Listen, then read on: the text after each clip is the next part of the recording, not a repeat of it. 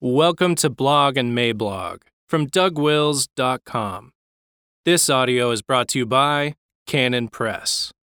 Before we get started, I wanted to tell you about Douglas Wilson's brand new satirical novel, Ride, Sally, Ride, available for pre-order today at CanonPress.com. It's 2 decades in the future, and a Christian college student named Ace Hartwick has destroyed his neighbor's so-called wife. Actually a sex bot named Sally, in a trash compactor. Soon, Ace will be on trial for murder. Pastor Douglas Wilson continues his cheerful assault on stupidity with this provocative new satirical novel.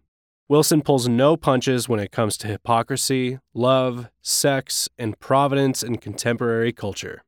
His darkly amused insights will either make you furious or make you laugh furiously. But they'll never leave you bored. Get Ride, Sally, Ride today at ridesallybook.com.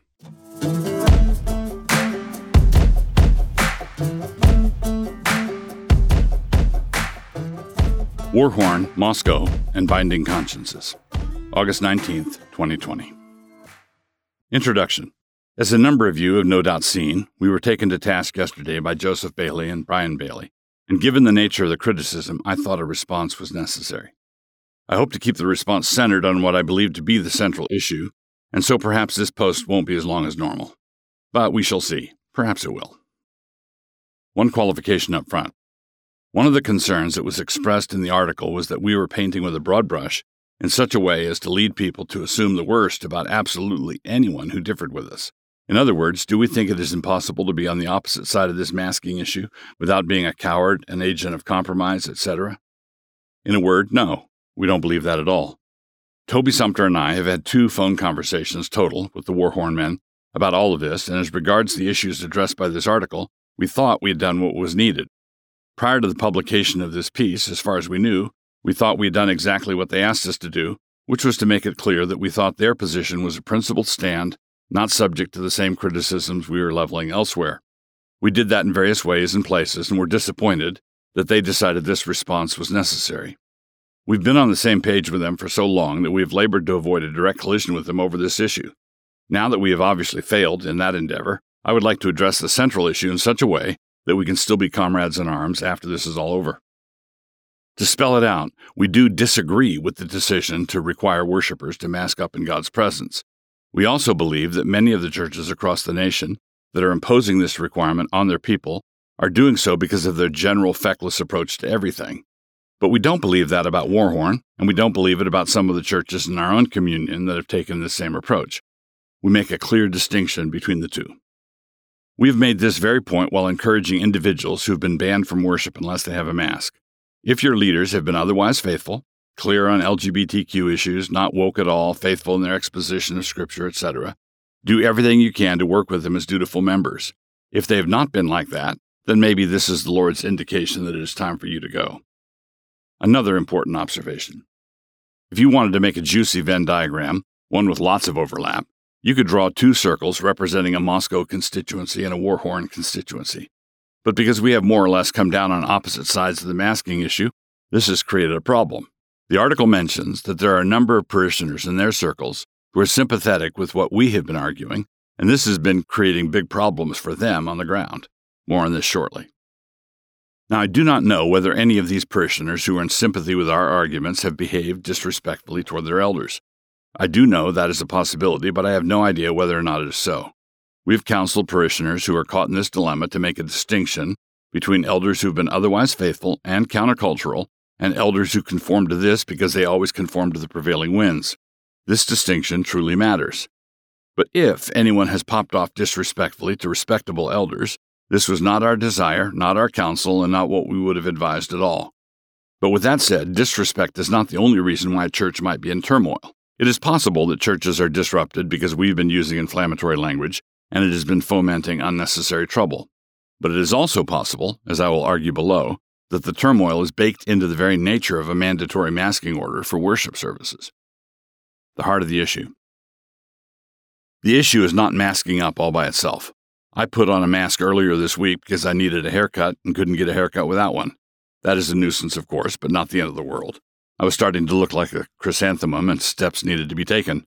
The issue that is roiling churches is the mandatory masking for worship. The difference of opinion we have is not over whether to wear a mask, with some saying yes and others saying no, but with each agreeing that wearing the mask is a minor inconvenience. We don't just have a difference on whether to wear a mask. We differ on the nature of this mask wearing in worship. For some, it is a minor inconvenience, just like when you go to Costco, only you're going to worship. But for others, including me, it is an affront to the conscience at a visceral level. And I cheerfully acknowledge that it is a conscience issue that I never knew existed until all this came up. I never had occasion to work through any of it. For other matters of conscience, like Sabbath observance or alcohol use or entertainment standards and so on, I've been thinking about them for decades. But in this case, a medicine ball was thrown at everybody's heads by the Archangel Gabriel, along with a peppy think fast.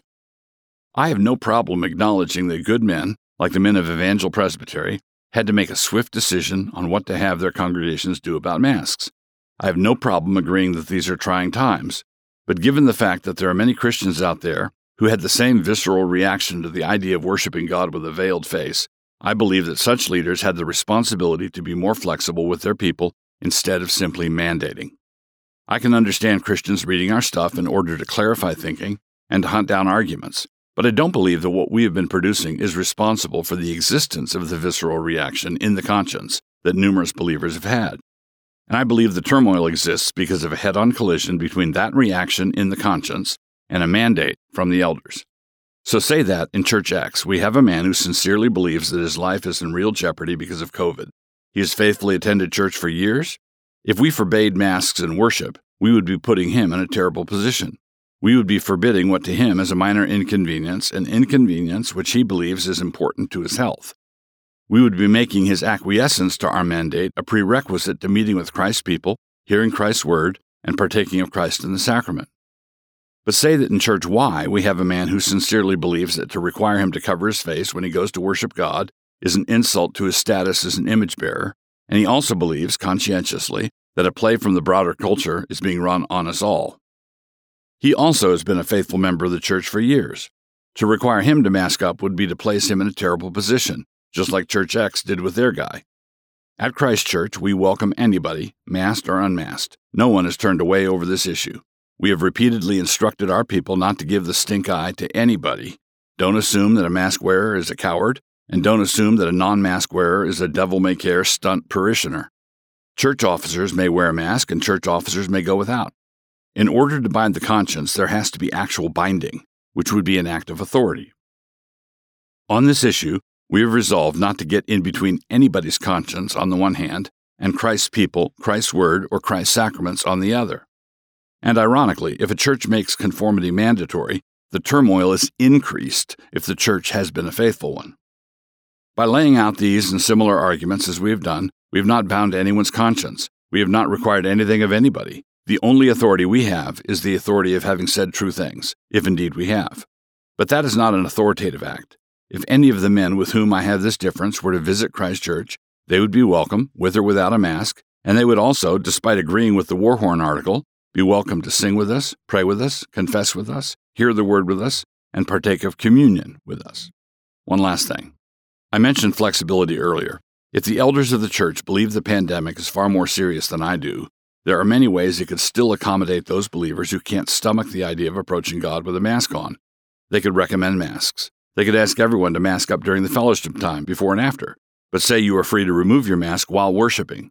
They could hold a second service for those who don't feel right in their spirit about masking for worship.